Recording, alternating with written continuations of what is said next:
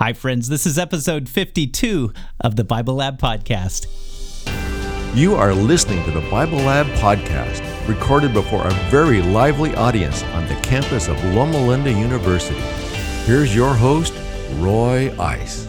Hi, everybody. Thanks so much for joining us again. I just got back a couple of days ago from Germany, and I have to say, I'm just so excited to see what God is doing through the people in Germany. They're so excited about what's happening at the Bible Lab, and I will share with you very soon some of the things that are developing with the Bible Lab, including some possibilities in the German language. And so please pray for your brothers and sisters over there. It is quite a challenge to be a Christian in Europe today, and so please lift them up in your prayers. I also want to invite you to go to our website, thebiblelab.com, and connect with us if you'd like to start a Bible Lab in your community. We want to help you. We have a new ministry starting that is going to support you, to help you to have every single thing that you could possibly need to start it, and that includes moral support and a lot of cheerleading. And so contact with us on our contact page, and we are going to get right back to you. Also on our website, don't forget to get your free study guide to follow along with this session. This is a great one. You've heard this parable probably all of your life if you grew up Christian, and you're going to see some new things you've never seen before. I can't wait for you to listen to it. Thanks so much for being part of this journey. God bless you as you join us here at the Bible Lab.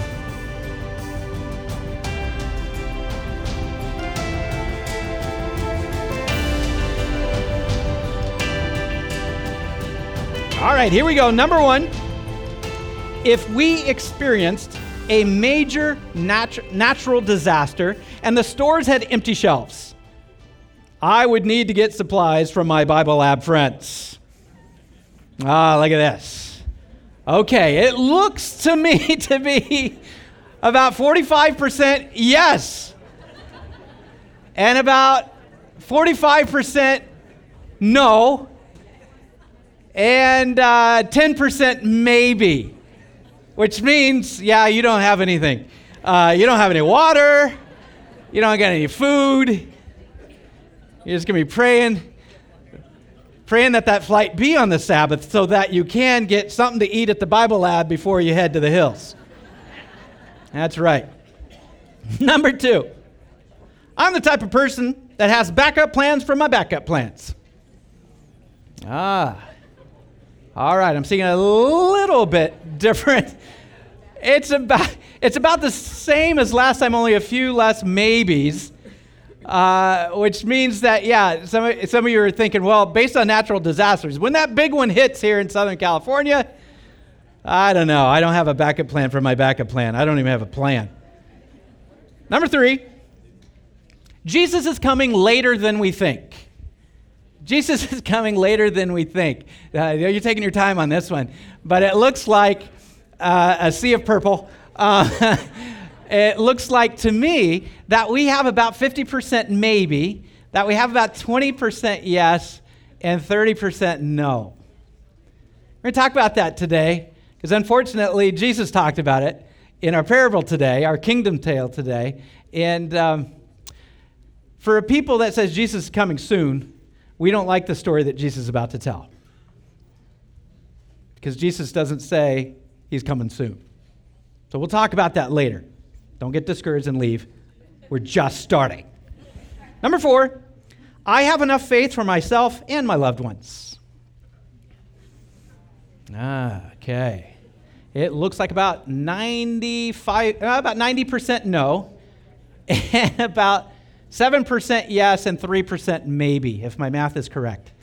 Good. So predominantly, no. You don't have enough faith for you and your loved ones. And I hear the grumbling. I know you're saying this could go a bunch of different ways, and you are correct.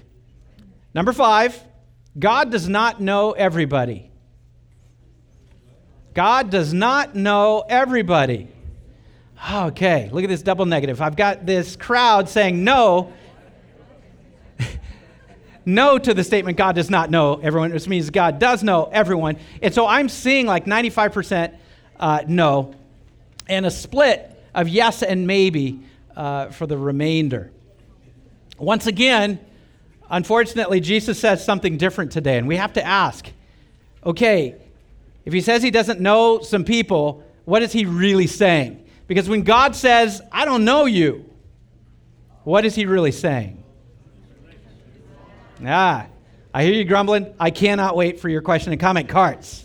Now, typically we start out with a question. Today, because of the nature of this story, can we start out with the filter of Scripture and then go into the questions? Because I think it's really going to help us. Otherwise, we can really run 10 ways to Sunday on the questions here.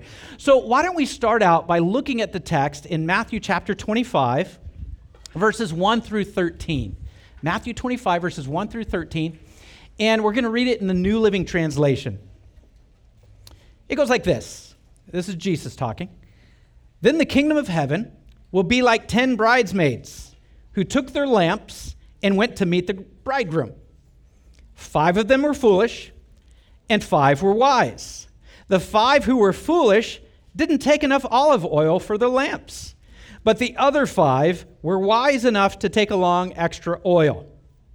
When the bridegroom was delayed, they all became drowsy and fell asleep. At midnight, they were roused by the shout, "Look, the bridegroom is coming. Come out and meet him." All the bridesmaids got up and prepared their lamps. Then the 5 foolish ones asked the others, "Please, give us some of your oil because our lamps are going out." But the others replied, "We don't have enough for all of us. Go to a shop and buy some for yourselves." But while they were gone to buy oil, the bridegroom came. Then those who were ready went in with him to the marriage feast, and the door was locked. Later, when the other 5 bridesmaids returned, they stood outside calling, "Lord, Lord, open the door for us." But he called back, "Believe me, I don't know you." So you too must keep watch, for you do not know the day or hour of my return. So, several questions are going to come up. Let's start with this one. In your experience, church has taught, now the moral of the story is, kids, how has this parable typically been explained to you? What made 5 of the bridesmaids wise, and what made 5 of them foolish? Raise your question or comment cards to share with us. What have you been taught? Moral of the story is, kids, what were you told that this parable is all about? Who's going to be brave and start us out? I was always taught that this parable means that we need to be ready at any moment to just be ready for the second coming. Okay. And should be like, oh, it seems like the sky is opening. Looks like we're going to heaven. Exactly. So be ready at any given moment.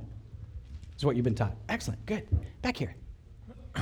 I was told this about oil. It's representing the Holy Spirit. Either you have it or you don't.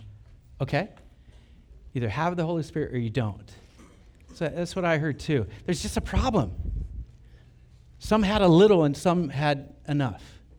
And I don't know how you have a little of the Holy Spirit and when you have a lot or extra of the Holy Spirit. I don't know how you have a little of the Holy Spirit. And we're going to talk about that. But exactly what I heard. Who was the next one over here?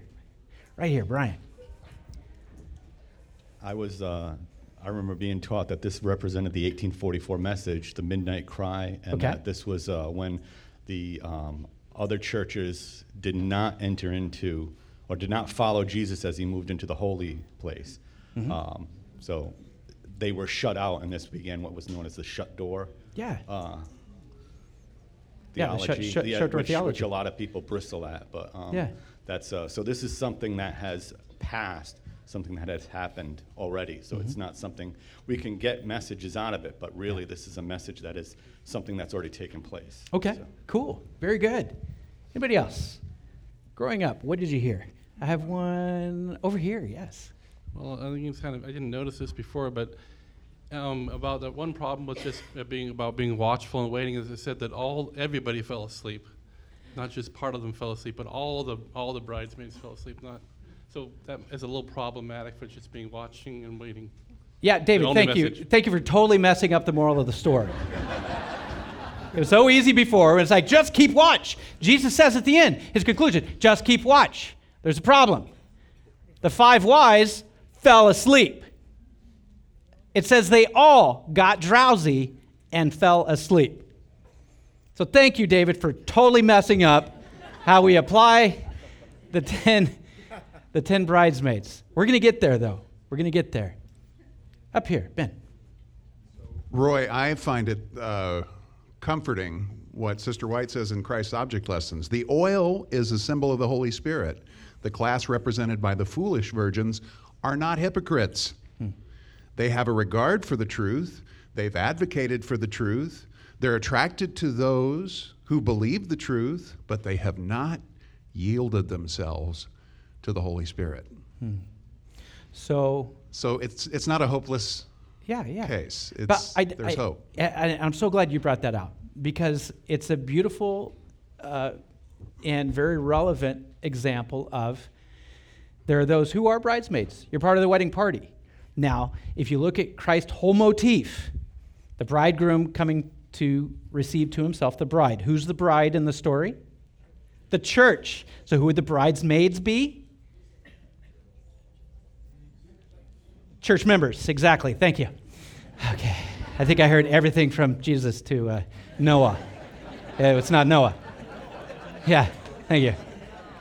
No, I'm kidding. No one said Noah. But thank you for playing. No, the bridesmaids are seen in this allegory as the church members. And what Ben just brought out is the fact that there are those within the church who are living with intentionality and expectation. And there are those within the church that are doing it because they know they need to be part of the bridal party, because they know that the bridal party gets to go to the wedding. And so they know that they want to be part of the group. The question is, are they doing what's necessary to truly be part of the wedding? And it brings up a lot of questions we're going to get to today. Are we not encouraged to share when there's a need? Obviously, Jesus said, don't share. Can I hear an amen? Now, that's beautiful. That's beautiful. Heinz, I'm so glad you brought that up. Once again, you are a man ahead of your time. About 10 minutes ahead of your time, so don't get too cocky. But that's where we have to go to. This parable brings up so many of those types of questions because we know the character of God. Those of us who have been on this journey, we're like, whoa, that does not fit the character of God, who last week we saw his generosity go so far beyond human generosity that we can't match it. So how would a generous God say don't share? It doesn't fit his character. And so we're going to get there in about 10 minutes. Blue mic. Raul. In my opinion, the parable deals with more with neglect than faithfulness. Okay. These 10 bridesmaids knew 1 year ahead of time that this was going to happen. They didn't know the day, but they knew 1 year because traditionally in Hebrew weddings there was that year in preparation. So they had time to get oil. They had plenty of time, but they neglected it. So when the groom came, they were not ready. Same thing with the Pharisees. They had the knowledge, but they didn't accept the Messiah, the truth. So they neglected it. And that's why Jesus went hard on them. It's not that you are not faithful to the law. You are faithful, but you neglect truth. Yeah. Pharisees were part of the party. They just weren't part of the parade. And we're going to talk about the difference because that's exactly what this story tells us in pictures, is this parade that the bridesmaids were supposed to be part of. And we're going to get to that in a moment. Over here. I looked at story in the context of salvation. Yeah. We have a tendency to think, and some evangelicals believe that once saved, always saved, that no matter what you do, you'll always be saved. But we don't believe that. Right. We are saved, we stay in that relationship with Christ. Just like staying in a married relationship, you are married as long as you stay married. And you are saved as long as you stay saved in that relationship with Christ. And a lot of us take that for granted, that, okay, we've been in the church for a long, long time, and we're safe. But it's not so. If you don't have that abiding personal relationship with Christ, we will lose. We will get lost, just like the 5 virgins. Absolutely. It was members of the bridal party who didn't make it to the wedding feast. It's not talking about people who weren't even part of the party. Who's Jesus talking to? If you look at what happens just before this story, you've got Jesus talking a lot in chapter 24 about signs of his second coming. And then he goes into this story about the bridegroom coming. And so you have to make this connection, because Matthew's making the connection. He didn't make the chapter divisions. This is all flow of consciousness for Matthew. And so it is connected to Jesus' second coming. And there are people within the wedding party, the bridal party, the church, who just don't get it. The question is, why half? We're going to talk about that in a moment, too. Red mic over here. Who had the red mic? Well, I have a question. Is this a parable or an allegory? Because I was taught that parables are stories with a point, whereas allegories are rich with symbolism, and you look at all the details. Yeah. In my opinion, it's both. And this is what Jesus did really, really well. And that's why about 2,000 years later, we take a parable, a kingdom tale, and we look for the symbolism. Because this story about God's kingdom, Jesus wants us to keep unpacking. In fact, remember the very first session that we talked about when he tells the parable of the sower. And his disciples say, why are you speaking like this? This is different. And Jesus says, it's so that some people won't understand. He wanted some people not to understand because he was speaking in allegory. Symbols that they just wouldn't get because their mind would not allow them to, their theology would not allow them to make the connection between the symbols and his theology. And so thank you for bringing that up. I believe it's a bit of both so that it is serving a broad context of individuals. Over here next, I believe. Yes, Marina. I have a question to add to your question. Good. And then I'll have a question to add to your question. Okay, thank you. We'll just keep going in a circle. Because you have taught us the connections between all of these stories, does this story hail back to the story of the wedding vows?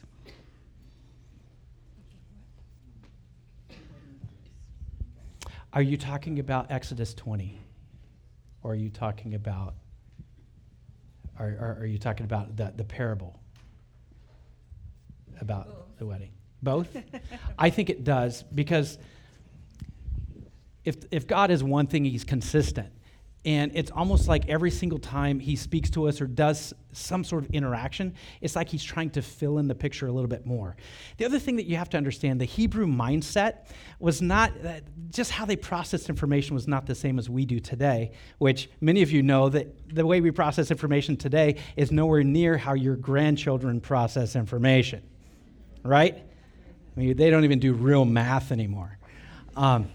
So, did you ever have that encyclopedia where it had the clear pages, and on one page it had the skeleton, and then it's like you're turning backwards. You lay another page on top of it. It's got the muscles, the ligaments, or whatever, or it's got some organs, and you just keep these several pages, these transparent pages, and you keep building on that same image.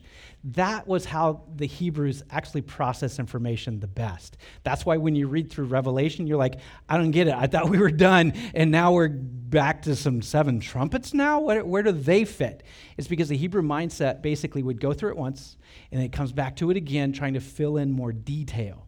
It's the same with Daniel. When you look at, for example, Daniel chapter 2, the image in Daniel, and you got these kingdoms, these 4 kingdoms. Well, then you get to Daniel, chapter 7, and now you got these 4 beasts coming up. Well, you just overlay them. They overlay so you get more and more information. So, sorry, Marina, it's a long answer for a very short question, but the reality is God's consistent behavior, especially for the Hebrew people, was to reiterate in a different camera angle, so that they saw things from a little bit more granular in detail, so that they understood his character a little bit more that way. Over here, purple. Okay, I think this talks about one thing was preparation. They didn't properly prepare. Okay. But I'm picturing maybe they were also, because they were running late. You know how you just forget stuff? I mean, how could they forget the oil? Yeah. But here, the other thing is that because it says our lamps are burning out, that would denote that the lamps were burning. So they slept for hours. If they'd put the lamps out, then they probably would have had oil. So they were kind of wasting the oil while they were sleeping. Awesome. What does that say? We're sleeping. We have the Holy Spirit. Are we wasting our oil? Are we going to be ready? You know? Good question. That's how I see. Great question. I'm so glad you asked those, because what you're doing is very responsible. You're taking what we know and in your mindset saying, well, obviously they're doing this and this and this. The problem is our Western mindset is different from the Eastern mindset. In the Middle East, how they prepared for a wedding and what a bridesmaid would do. In our minds, United States here, we would assume that they would just keep these lamps lit. Just keep them lit all the time, and we're thinking of regular oil lamps. We're going to get to what they might have been here in a moment. According to commentators, the lamps were not lit, and so it wasn't burning the whole time. You brought up another good point. Maybe they were just out of time. In Christ's story, the reality is they had an abundance of time because the bridegroom was later than he said he would be. So they have too much time. And then when the bridegroom is there, they don't have enough time in order to get the oil and to be part of whatever it is we're going to talk about in a moment, what really their job description was, what a bridesmaid was supposed to do.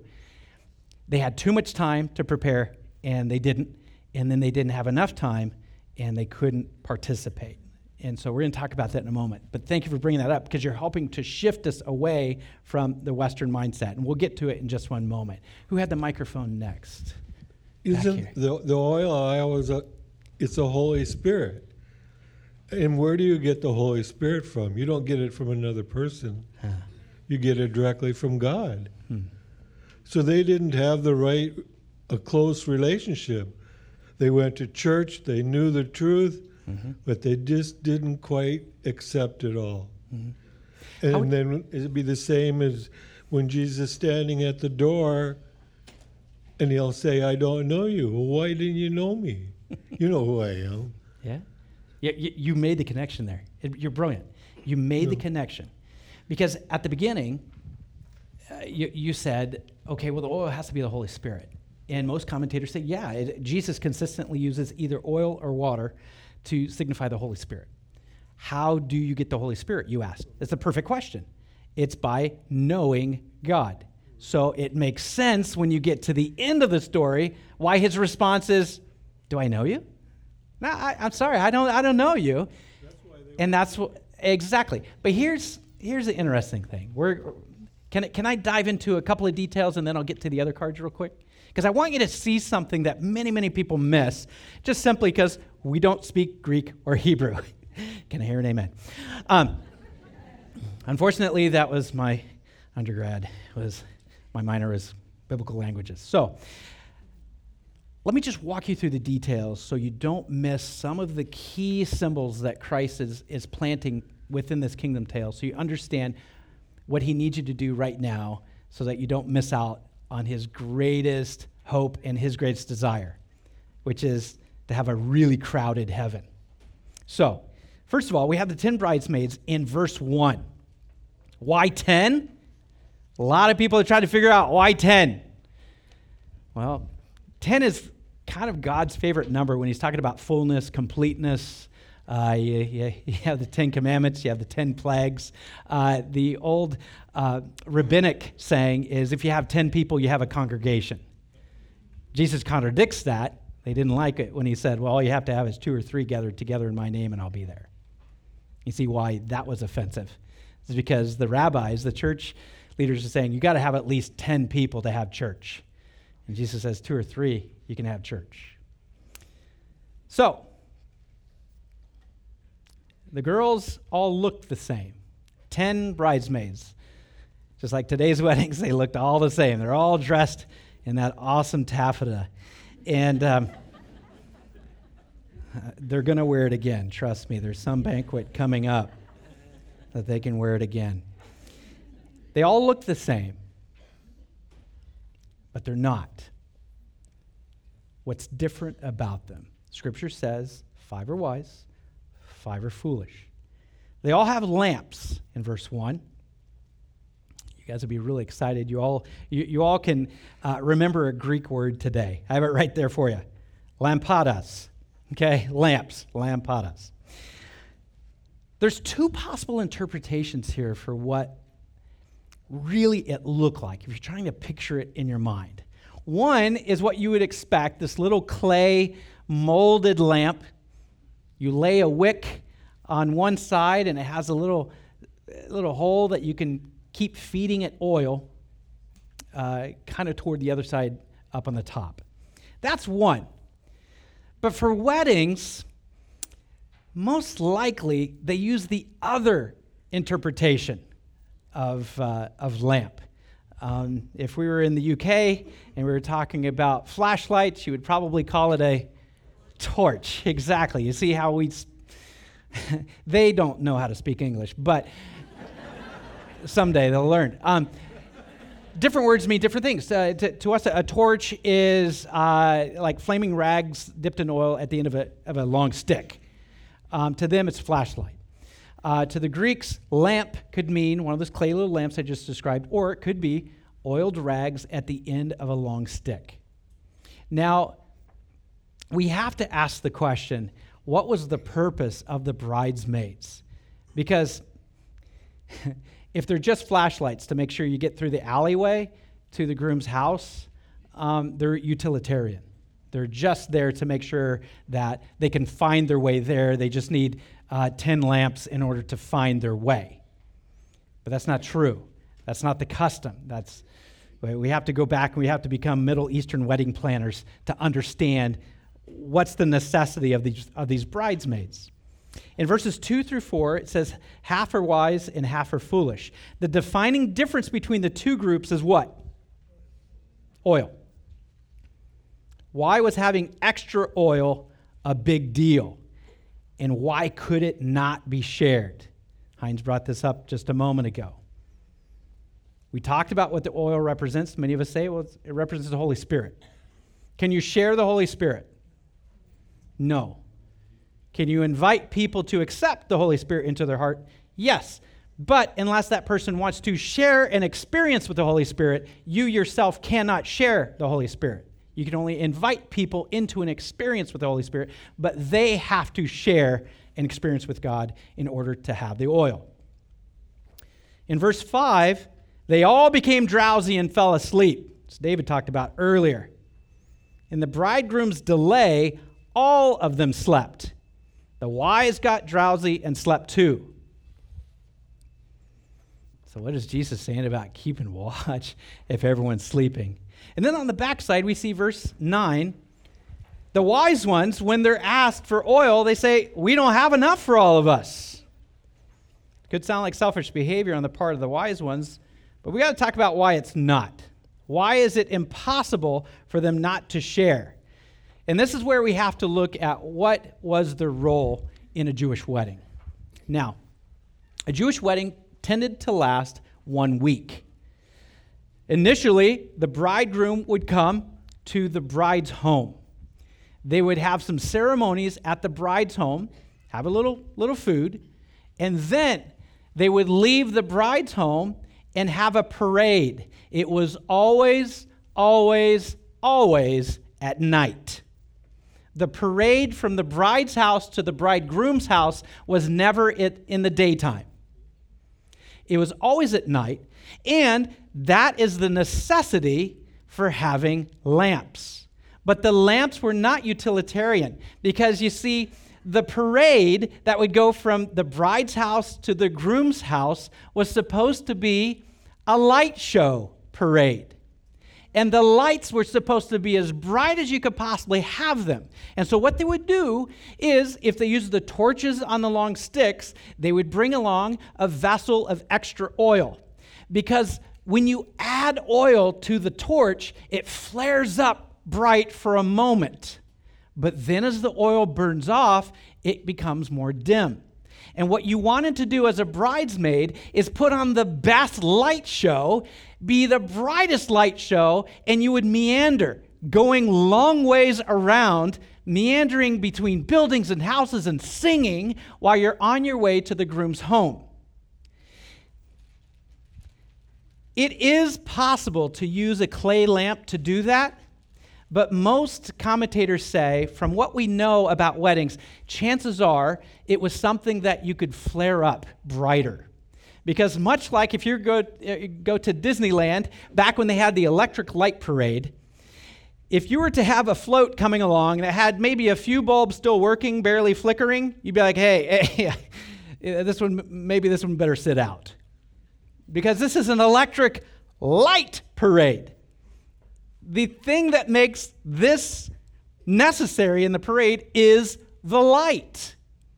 And so the 10 bridesmaids were there literally to create this light show parade, to announce going from the bride's home to the groom's home. That was their function. Why could the bridesmaids not share? Is because, if you look at the story again, the bridesmaids with not enough oil, they do start out. They start out and they realize, ooh, we're not going to make it all the way to the groom's house being effective as a light show. We don't have enough to make it the whole way. So they ask for oil. The wise version say, look, we can only carry so much. It's pretty heavy. We barely have enough. If we give you what we have, we're not going to make it. No one's going to make it. The groom's going to go in darkness the last bit of the way. And we can't have that because this is the wedding. This is that final bit of the wedding. So let's stop and talk about that for a moment before we get into the last couple of things. Who would like to address something that we've just said first? Sharon. Actually, I'd like to go back just a little bit. Do I don't agree that the lamps would have gone out because how would they light them again? Somebody had to have some fire somewhere. We read Christ's Object Lessons last night, and it looks as though the shining that people do is within their own sphere. Mm-hmm. They love others. They fulfill both the great commandments by loving God and loving others. And during the time that we're drowsy and not knowing when Jesus is going to come, are we really supposed to stop shining? No, it says let your light shine. Whatever sphere we're in, and we don't have to be missionaries to Kathmandu, but we do need to keep shining. We do need to keep doing for others what we can see that God needs us to do. Absolutely. And that's the beautiful thing about studying all of Scripture before you create theology, right? Because if you only use one or two verses of Scripture, you can create some pretty crazy theology, and people have done that. To say, well, Christ said this, so it means I'm not supposed to. I'm not supposed to do that, because if I do that, I can't do what Christ said in this parable. So you have to take everything that Scripture says about a topic, put it all together, and see the through line. Many commentators look at this and say, obviously, if the wise ones are getting drowsy and sleeping too, Jesus put that in this parable to mean something.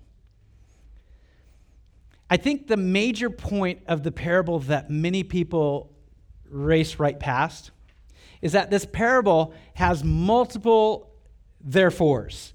Therefore what? And one of the major things is this.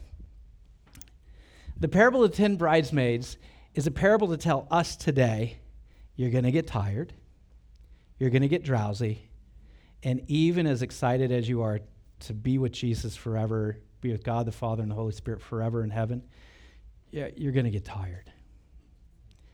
Because guess what? It's going to be later than you think. It's going to be much later than you think. So still watch. Still be ready. But Jesus says, I know you. You're going to fall asleep.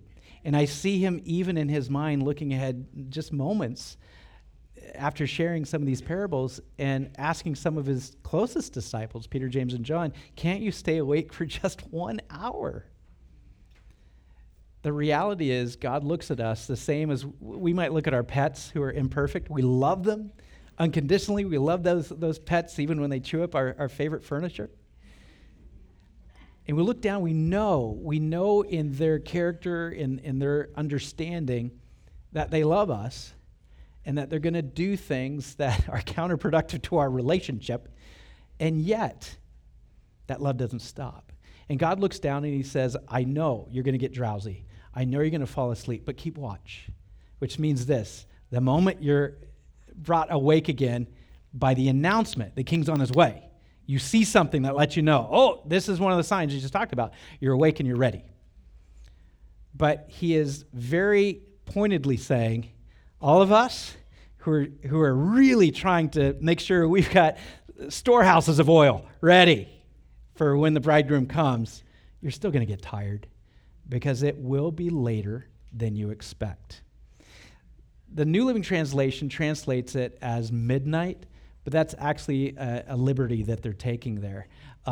It just said really late at night, which means it could have been past midnight. What we do know for sure is it was beyond what they would expect. They knew it would be after sunset, and so they're all excited. The sun's just going down, they're ready, and he's not there.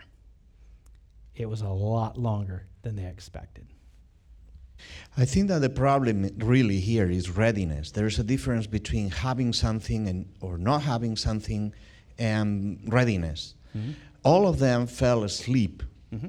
Jesus also fell asleep on the boat on the Sea of Galilee. Falling asleep is not the problem. Mm-hmm. The girls were not ready when they woke up, but Jesus was. Yeah. What is the difference there? Yeah. Jesus' story, it says when they woke up, depending on your translation, it'll say trimmed their lamp, prepared their torches. The word that's used there is basically that's the moment. And my guess, I can't be 100% sure on this, but my guess is that it was the torches on the stick. At that time, they make sure, okay, here's the rag, and they start putting what they have of the oil onto the torch. And those that were foolish, basically they saw, wow, that used a lot more oil to get that torch ready than I thought. And as I'm looking and I'm estimating out, I realize I'm not going to make it. I'm not going to have my light all the way to the house. And it's in that moment of preparing their lamp, the groom's not even here yet. It's just been announced he's going to be here. It's in that moment that the individuals realize who is wise and who is foolish. And so at that moment, that's when we know where it is. Who was next? I'm sorry, was it back here? Go for it. And if you had only called me before Sharon... I would have had the correct answer, right? No, you wouldn't have taken all my thunder. I think we overthink some things because when we talk about going back to parables and allegories, if we concentrate on one aspect, which in our Western culture we want to do, I was going to start off, we have a couple of the oil lamps that typically we have given to the bridesmaids, and they're about a third of the size of the answer cards. Mm-hmm. And then we would show some of the reserve oil, which was about the size, but if you're using the torch, it's different. But we say, well, if we're caring, don't we share? If God cared about Jesus, couldn't he have stopped him from falling if he had dashed himself off the cliff like Satan asked him to do? Mm-hmm. We have taken it to a point well beyond what it was intended to teach. Yeah. And when I first got in the church, there was a family that I went to church with, and their neighborhood shifted. It became very bad, and the mother would always say, Jesus is going to take care of us. We don't have to lock the doors. And the father would say, I've got a Magnum back there that Jesus wants me to have that's going to take care of us too. Lock the door. They come in, I'll handle this. So I think we can take it well beyond what it was meant to teach. Yeah. I think in every generation, if we forget the context of the original, event or saying, we're prone to lose something. You mentioned not letting Jesus dash his foot against the stone. In Matthew's version, Matthew 4, of the temptation of Christ, that's the second temptation. With Luke, it's the third. I go with Matthew because Matthew was an eyewitness with Christ. Luke did his gospel as a term paper, and I've graded enough university term papers that I know they're not reliable. So I'll go with Matthew's version, the second temptation of Christ. The devil brings him up to the top of the temple spire, and he quotes scripture. Was it Psalm 21 or 31, where he says, God will not even let you dash your foot against the stone. The reason why Satan says that in context is because the Jews believed that when the Messiah came, he would float down and land in the temple square. Satan's saying, let me be your campaign manager. You're doing this all wrong. The suffering servant is not working. So if we don't have that context of knowing what the mythology was of the Jews, we don't even understand what the temptation is between Christ and Satan. I want you to look at the screen here real quick because I want you to understand something as well. We have to talk about what the purpose is of the bridesmaids in order to understand why, when they finally get to the groom's house and the door is locked, why the 5 foolish ones aren't allowed in. Now, like I had mentioned before, they would leave the bride's house together, and they would do this meandering path around town, singing a parade until they finally made it to the groom's house. It's a light show. It's a parade. What's the purpose of the bridesmaids? Just shout it out. Light show. Okay? It's not necessary. They could have had a couple of men just saying, okay, watch your step. Oh, there's a stone here. Watch out. There's a dog. I'll take care of it. It's not utilitarian. This is a show. It's a show. So, 2 things. I'm going to cover the first one first. They get to the house. They all go inside and they begin the feasting, which is basically the celebration that the wedding has already taken place. Okay, this is it. This is the final part of the wedding feast. It's at the very end of the feast, and everyone's saying, yay, we've had a feast. Now it's time for the reception. At the reception, are you still waiting for the bride and the groom to get married? I should hope not. Because it's taken long enough to just get that plate of horrible food. So you're at the reception. The wedding is done. You've had your light show, your parade, the celebration. You're sitting down to eat. And along comes, let's hurry and get there, 5 more that say, okay, we're ready for the light show. What's the problem? It's unnecessary. Are you going to make the groom come back just so you can be part of that? And come again and say, okay, guys, come on, everybody, get up, stop what you're eating, let's let your food get cold, and let's go back, because these 5 who didn't care enough to be prepared to celebrate all the way to the reception need to have their experience too. You'd say that's ridiculous. We would never do that to the bride. We'd never do that to the groom. It's extremely rude, isn't it? And so you understand why when they come to the door, why it's locked and shut is because, let me ask you this. What does the groom arriving at the bride's house represent in our understanding of end-time events? What's it represent? So if you have the second coming at the bride's house right here, what is arrival at the groom's house? What is it? It's heaven, the beginning of eternal life. Okay? So those that are not part of the second coming and don't enter into heaven, is there any chance? Why? There it is. I heard 100 different answers.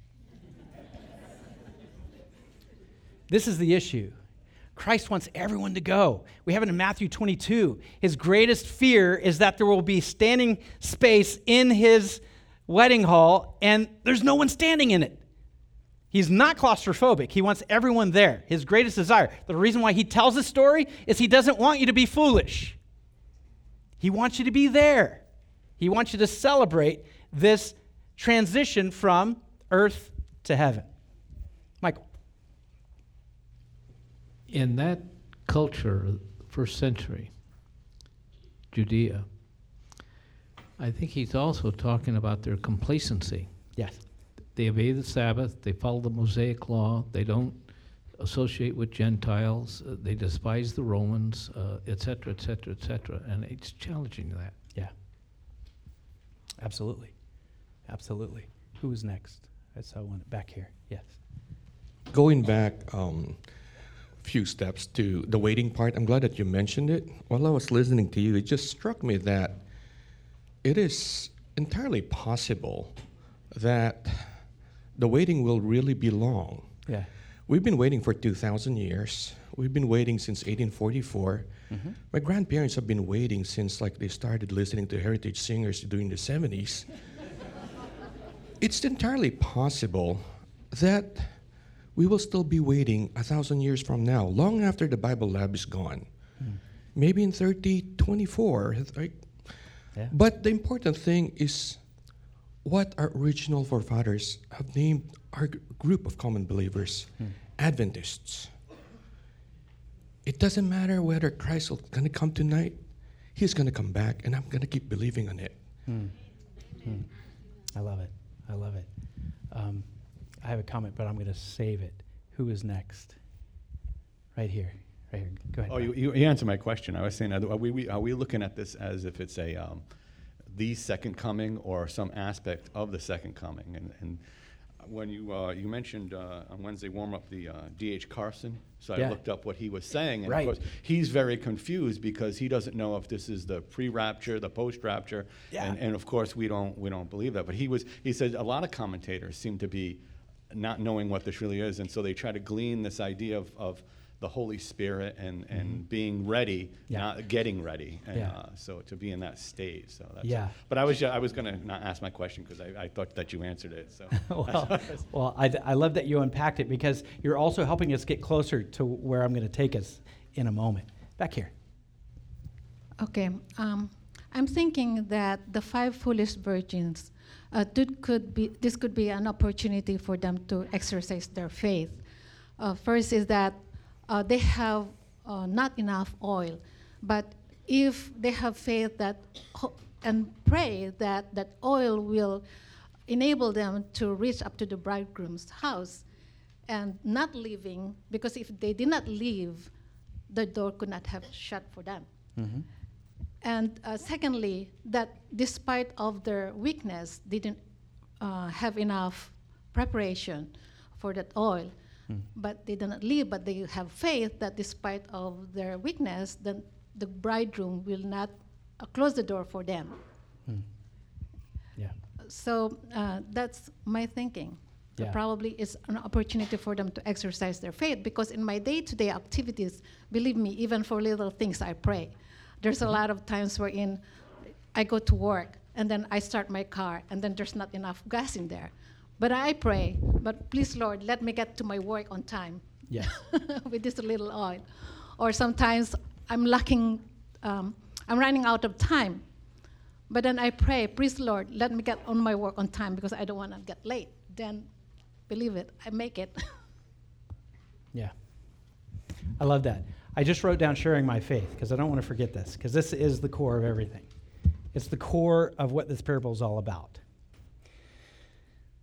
I'm going to talk about it in just a moment, but I want to get to this comment over here. Okay, yeah. In the second paragraph here of your handout, it says that the 5 foolish virgins asked about getting oil because they said their lamps are going out. Yeah. Obviously, that's saying that they're lit. But here's the thing. Here's another scripture that I kind of bring into this, because it says God doesn't want us lukewarm. He wants us hot or cold. Mm-hmm. The problem is that I think the 5 foolish virgins were lukewarm. Mm-hmm. They were there. Mm-hmm. They meant to go, but they weren't sincere enough, in essence, to remember that oil. Yeah. So. Yeah.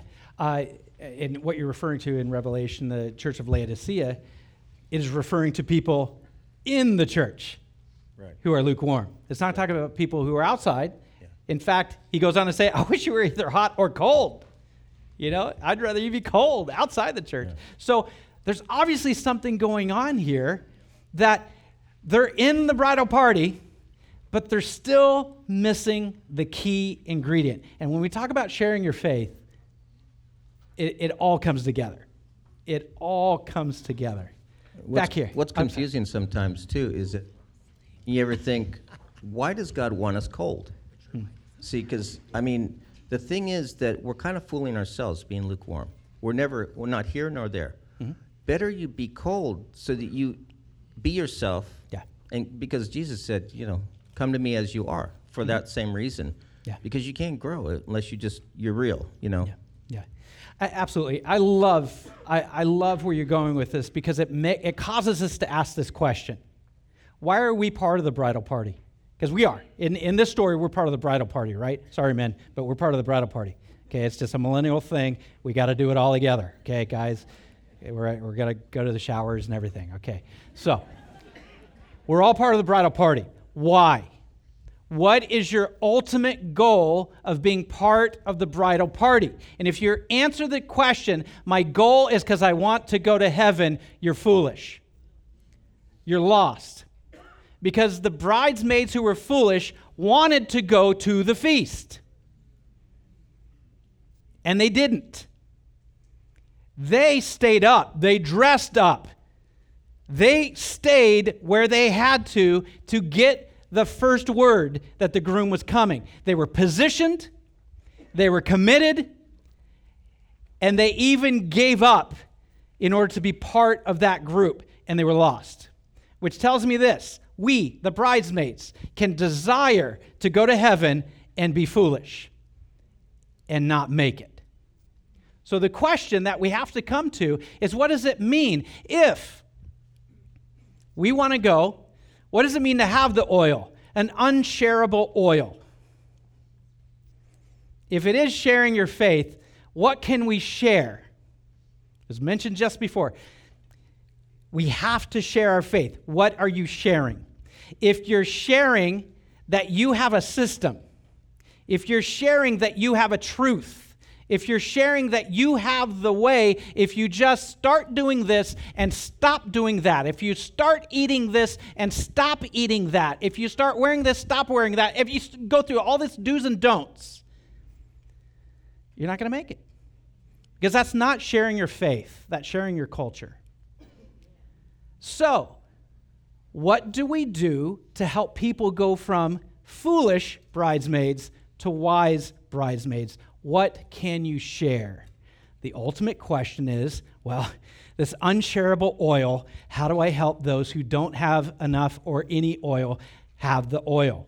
Well, we know that the oil is the Holy Spirit. So how do you share your faith? The question is, what do you have to share?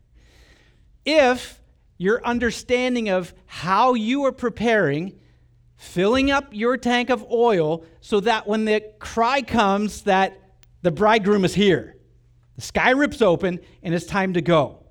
What do you have to have in the tank? That is, and he answers it right at the end of the parable, a relationship.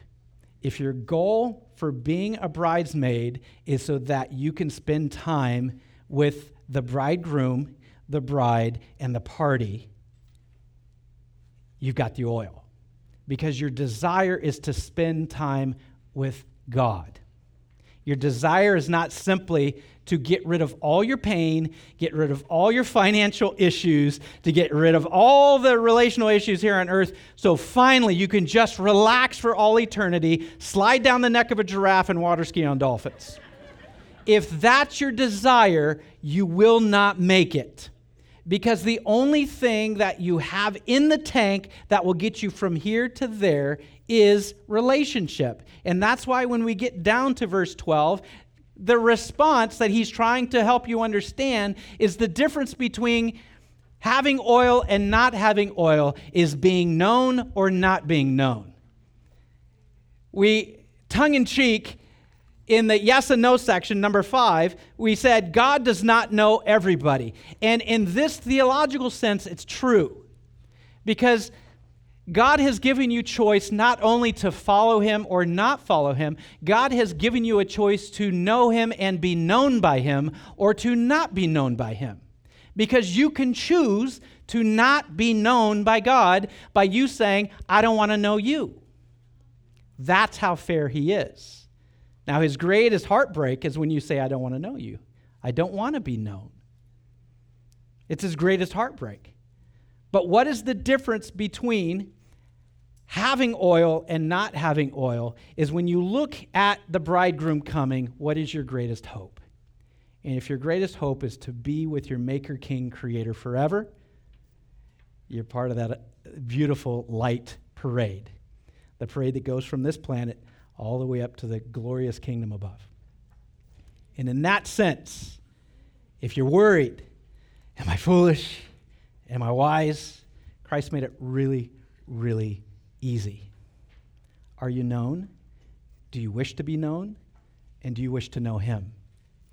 Because if you're on that list, if you're on the list of people who are so close to God that he doesn't have to look at a written list, he's like, where are you? Because it's not going to be a wedding without you.